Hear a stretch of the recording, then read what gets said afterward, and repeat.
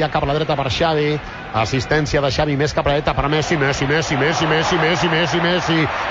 Messi, encara Messi, encara Messi, encara Messi, encara Messi, encara Messi, encara Messi, encara Messi, encara Messi, encara Messi, encara Messi, encara Messi, encara Messi, gol, gol, gol, gol, gol, gol, gol, gol, gol, gol, gol, gol, gol, gol, gol, gol,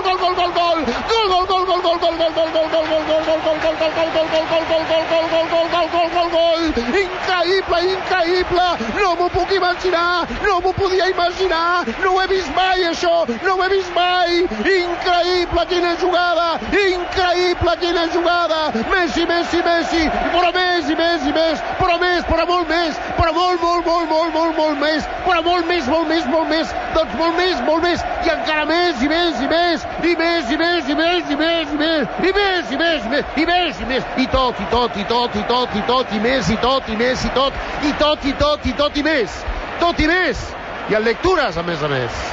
Increïble! Espectacular! Increïble! El que li faltava a Messi perquè el comparin amb Maradona, perquè aquest gol s'assembla al del Mundial del 86.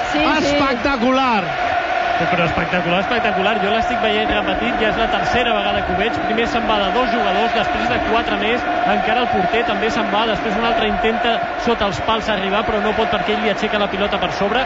Tot això ho fa en 12 segons, arrenca a camp del Barça i realment, com dieu, s'assembla moltíssim al gol de Maradona al Mundial. 4 jugadors de mig camp, el porter, un defensa sense angle, xuta a porteria, rep la pilota a camp propi, es treu 2 homes de sobre, creua 50 metres, creua una pilota sobre la rea de fons gairebé sense angle, un gol de número 1 mundial de tots els temps.